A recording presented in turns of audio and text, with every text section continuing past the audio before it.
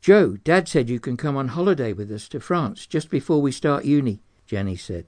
"You're kidding," Jody said. "Oh, yes, please. I've never been to France.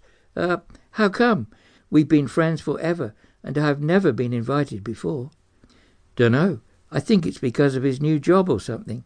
We're staying in a bigger apartment this time, and I think he's got more money. Anyway, he said because I did well in my exams and was starting uni, so I should have a treat or something like that."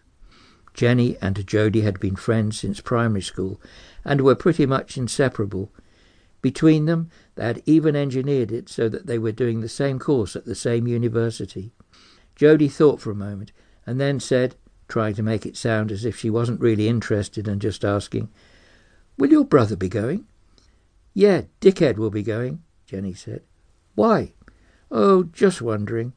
Jenny stared at her friend for a moment and then broke into a grin.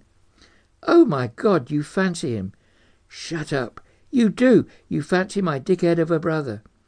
Jody was always quite headstrong and on the outside always appeared very confident.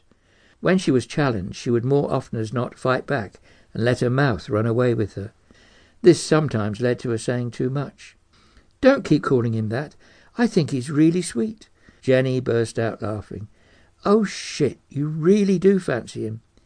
"Yeah, so he's fit," Jody said, which made Jenny laugh even more. This made Jody annoyed as she felt she was taking the piss. "So's your dad. He's a real hunk," Jody said, and then slapped her hand over her mouth, realizing she had just let out a very deep secret. Jenny's jaw dropped and she stared at Jody. "My dad? You're fucking kidding me."